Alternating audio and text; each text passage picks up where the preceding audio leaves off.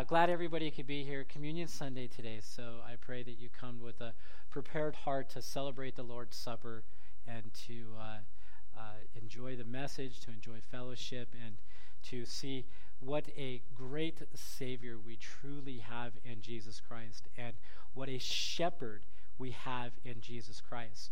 So let's pray, and then we'll dig in and get started. Father, we thank you for your tremendous grace on us, Lord.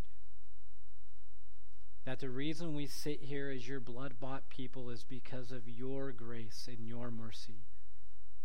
Because of your Son's substitutionary atoning work on the cross for us, Lord. That we can sing, "It was finished" upon that cross. Father, no more work for us to do. Your Son has done all the work for us. So, Lord, we are thankful that we are no longer in our sin, but that Christ has taken all of our sin, past, present, and future, and has taken it and removed it as far as the east is from the west, has thrown it into the sea of forgetfulness.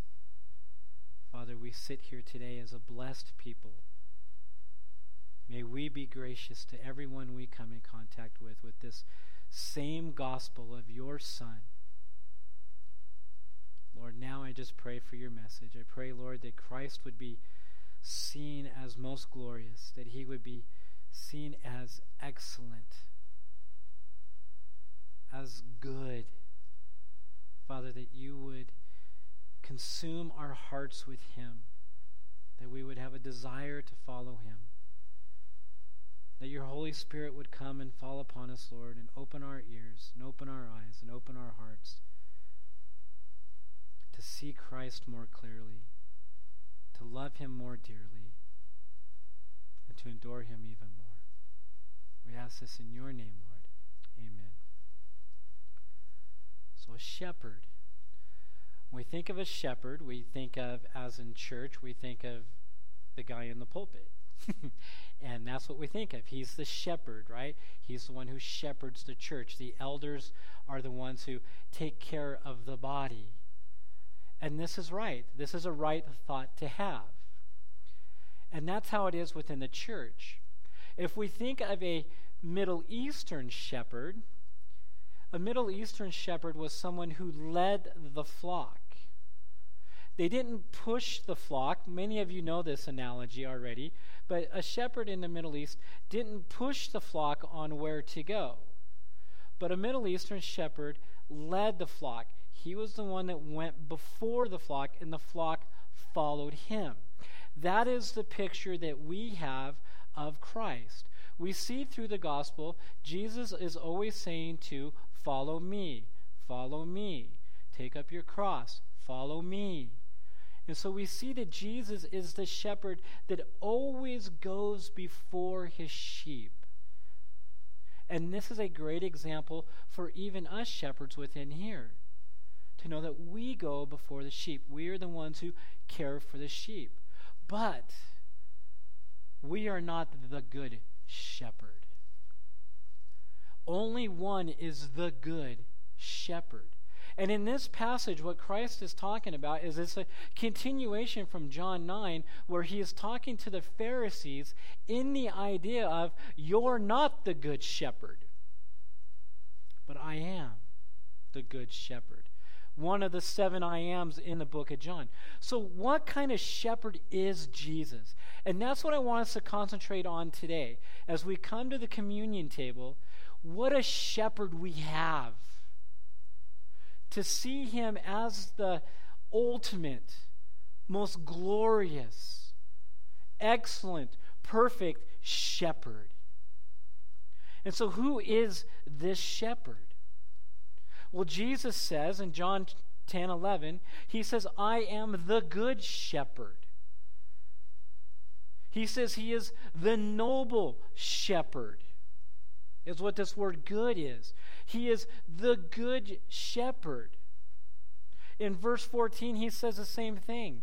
I am the good shepherd. I know my own, and my own know me. So he clarifies who he is. In John 10 again, 12 and 13, he says this, he who is a hired hand and not a shepherd, who does not own the sheep, sees the wolf coming and leaves the sheep and flees, and the wolf snatches them and scatters them. He flees because he is a hired hand and cares nothing for the sheep. He brings himself in contrast to the Pharisees here, where he is saying, you are hired hands. You are in this only for yourself. This is what he's saying. The good shepherd, he's not a hired hand. He cares for the sheep. The hired hand doesn't care for the sheep. He sees danger coming, and what's he do? He runs. He doesn't care for the sheep. He's going to let the wolves eat the sheep. But our shepherd, Jesus, the good shepherd, is not a hired hand. He is not a hired hand. But he's not only the good shepherd, he's not only a hired hand, but he is the great shepherd. He is the great shepherd. In Hebrews 13:20, the Hebrew writer writes this, now may the God of peace, who brought again from the dead our Lord Jesus Christ, the great shepherd of the sheep. He's the good shepherd. He's the great shepherd. And not only that, but he is the chief shepherd. He is the chief shepherd. Paul tells us that he is what? The chief of sinners, right? We can say that, right? Some of us will sit there and say, man, Paul had nothing on me. I'm the chief of sinners, right? Right? And what Paul is saying is that when he says chief, he's saying, I'm the best. I'm the greatest. I'm the foremost of all sinners, as he is the chief sinner. In 1 Peter 5:4, Peter says this, and when the chief shepherd appears, you will receive the unfading crown of glory. That word chief, it's the same one. The foremost, the best, the greatest of shepherds. This is who Jesus is, brothers and sisters. He is the good. He is the great. And he is the chief shepherd. This is who he is. Now, not only is that who he is, but who does the shepherd know? Who does the shepherd know? So we get a church our size, right? And we look at the shepherds, Martin and Dick and myself, and we know you all. Most of you all. There's a few faces that I don't know. But we know you.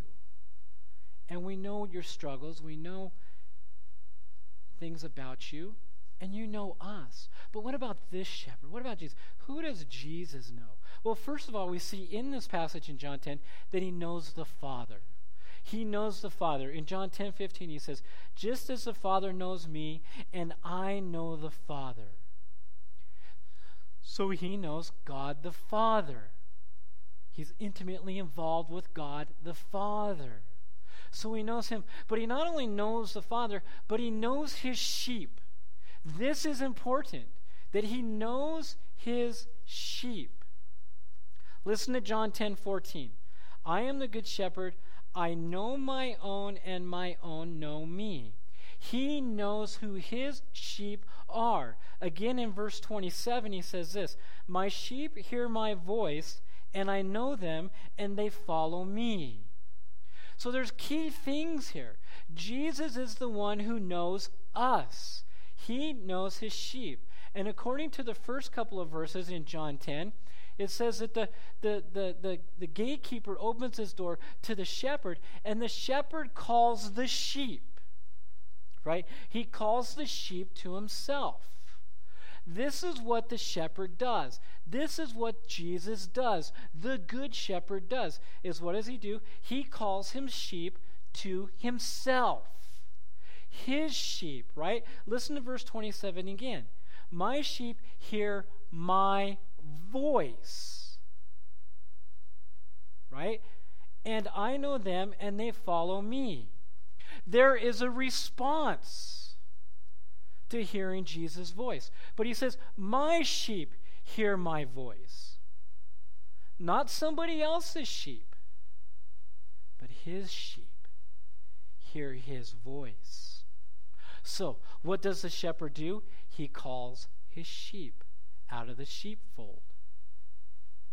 And not all the sheep come, but only his sheep come, right? Listen to verse 2 of John chapter 10. But he who enters by the door is the shepherd of the sheep. To him the gatekeeper opens. The sheep hear his voice, and he calls his own sheep by name and leads them out. There's another thing. We get this leading out. He's the one who leads his sheep. When he has brought out all his own, he goes before them, and the sheep follow him, for they know his voice. He goes before the sheep. They know his voice. Jesus is the good shepherd who calls his sheep out of the sheepfold. John 10:16. And I have other sheep that are not of this fold. I must bring them also. They will listen to my voice. So there will be one flock and one shepherd. This is the church, right? This is Jew and Gentile coming together. Jesus is saying that I not only have sheep that are of the Jewish people, but I have sheep of the Gentiles. Every tribe, every tongue, every nation, I have sheep. And they hear my voice, and I know them. This is the love that our shepherd has for us. John 6:37, Jesus puts it this way: all that the Father gives me will come to me, and whoever comes to me, I will never cast out. What he's saying here is that Jesus knows his sheep, and all of his sheep will come to him. There is no doubt in his mind when he dies on the cross for his bride or his sheep that they will not come. All that the Father has given me will come to me. They will come because the shepherd knows his sheep. Again, in 6:44, he says this: no one can come to me unless the Father who sent me draws him, and I will raise him up on the last day. That's the voice. This drawing to the shepherd. God is the one who draws us to the shepherd. Why? Because he knows you. That is why you are drawn to him, is because he knows you. This is the good shepherd. Ezekiel 34 talks about the shepherds of Israel and how Ezekiel was to prophesy against them because they were the shepherds that were fleecing the flock. And he says, why do you feed yourself and not the flock? These are the people that are using the sheep for their own gain. The shepherds that are using them to better themselves while the sheep suffer instead of caring for the sheep. And this is what God says in Ezekiel 34:11. For thus says the Lord God, behold, I myself will search for my sheep, and I will seek them out. As a shepherd seeks out his flock when he is among his sheep that have been scattered, so I seek out my sheep, and I will rescue them from all the places where they have been scattered on the day of the clouds and thick darkness. Notice the emphasis on I. This is what Jesus does. He seeks out his sheep. He is the shepherd that calls his sheep. He is the hound of heaven. That's what he does. Ezekiel puts it real clear.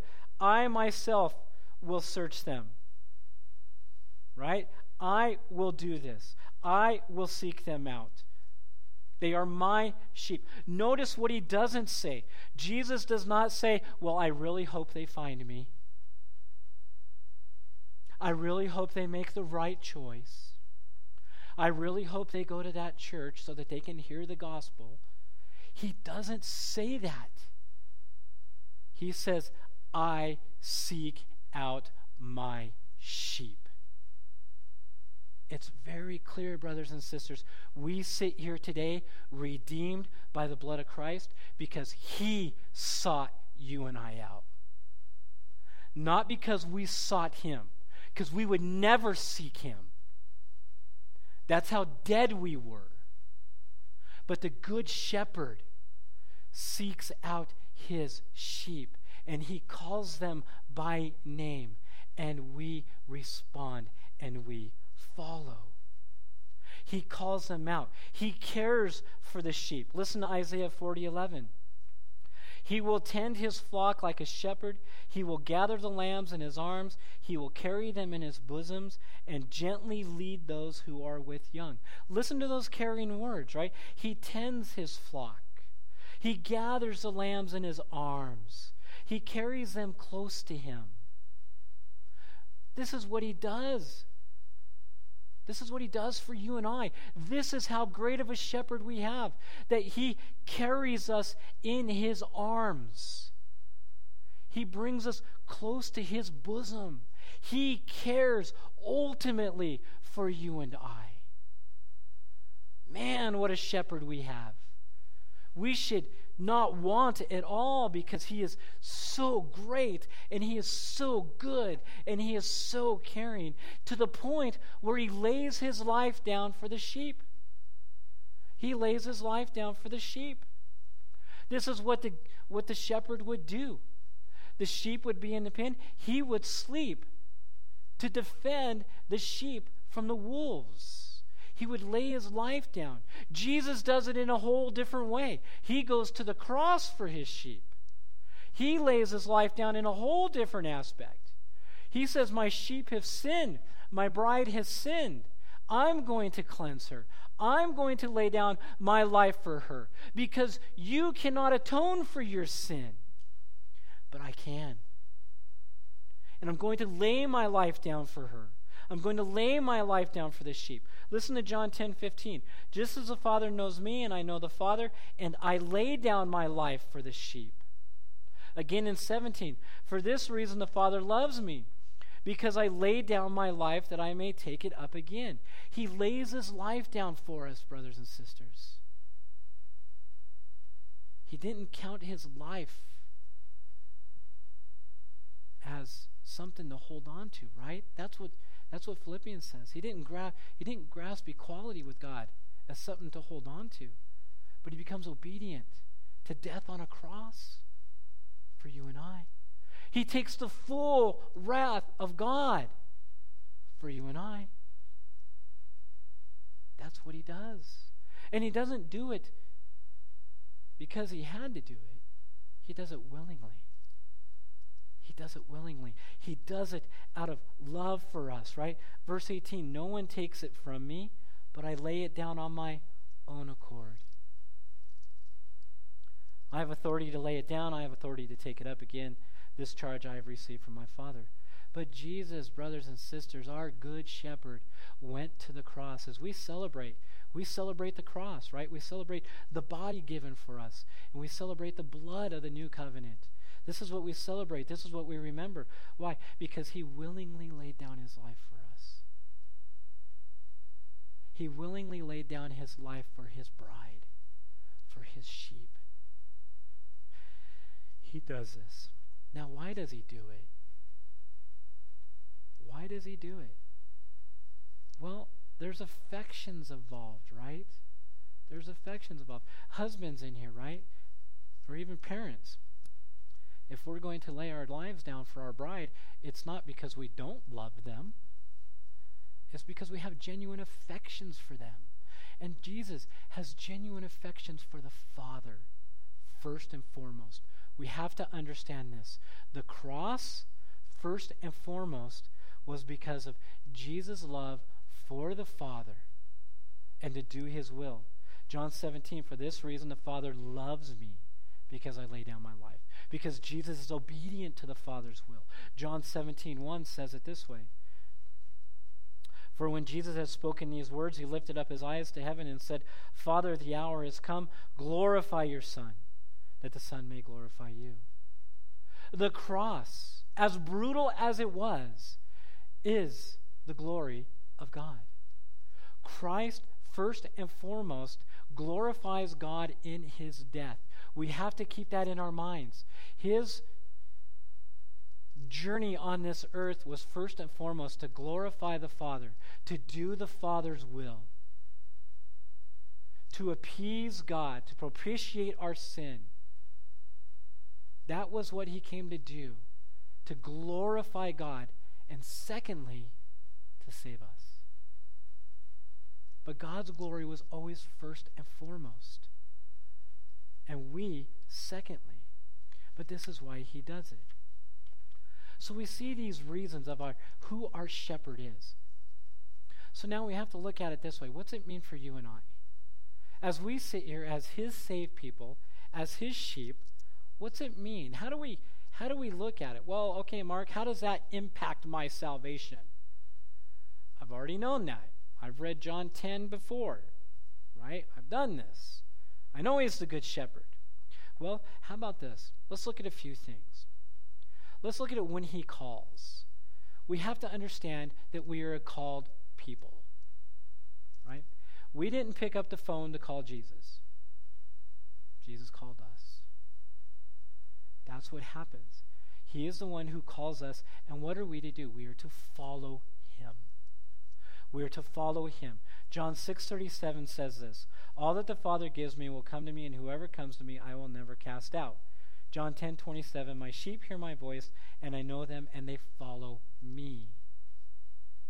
We follow him. We get into the Word. If we don't know how to follow him, that's what we do. We have to get into the Word. What did Jesus do? Right? The whole Bible tells us what Jesus did. We follow him because we hear his voice. This is called the effectual call. You see, the gospel goes out to everyone, but only his sheep hear his voice. This is the effectual call. It's when we respond to him, to the good shepherd. What do? We are called to him, we follow him. This is what it means for you and I, that we follow the good shepherd. We follow his examples. We lay down our lives. We take up our cross, and we follow him. Secondly, what else do? We are those who no longer want. We are those who are no longer want. Psalm 23:1, right? "The Lord is my shepherd, I shall not want." Because we're content with who our shepherd is. We're content with who he is. We don't desire anything. We know that he is the one who leads us to the still waters, who takes us to these green pastures where we eat. We know in Psalm 23 that the good shepherd is the one who is in the valley of darkness with us. He is the one with us. He's the one whose staff and rod comforts us. It's the good shepherd that has an abundance of a banquet before us, before our enemies. We are content because of the good shepherd, because we know that this shepherd will ultimately care for us in every single way we need to be cared for. Do you trust that, brothers and sisters? Do you trust that he's going to care for you exactly how you need to be cared for? Do you trust that he loves you with an everlasting love? Do you trust his word? Or as Dick read, are you the one who's anxious? From C.H. Spurgeon. Are you the one who's anxious and a distrust comes in? You see, when we grasp the fact that Jesus is the good shepherd, we trust in him. We lay in the green pastures. We stay by the still waters because he is the good shepherd. Thirdly, we dwell in safety. We can rest. We can rest that the work is done. We can rest that the cross work is finished. We can rest in him. We can rest in him. Listen to John 10:28-29. This is what the good shepherd does. I give them eternal life. You have eternal life. Eternity awaits us. And it's not an eternity in hell. It's an eternity in heaven with him, rejoicing, praising. Like we looked at last week, with the lute and the lyre and the flute and the cymbals, praising him loudly. He gives you eternal life. This is what your shepherd does because he lays down his life for you and for me. We dwell in safely because he gives us eternal life. And not only that, but it says, and they will never perish. The Christian never dies. Yes, his heart's going to stop. Yes, we're going to go on the ground. But the Christian never dies because to be absent from this body is to be present with the Lord. When our eyes shut and they open in heaven, it is life. It is life like we will never imagine. It is life that we should be craving, that we should be looking for, right? And they will never perish, and no one will snatch them out of my hand. Oh, what safety we have in our Savior. What safety we have in our shepherd. When the good shepherd comes and says, I give them eternal life, they never perish, and no one can snatch them out of my hand.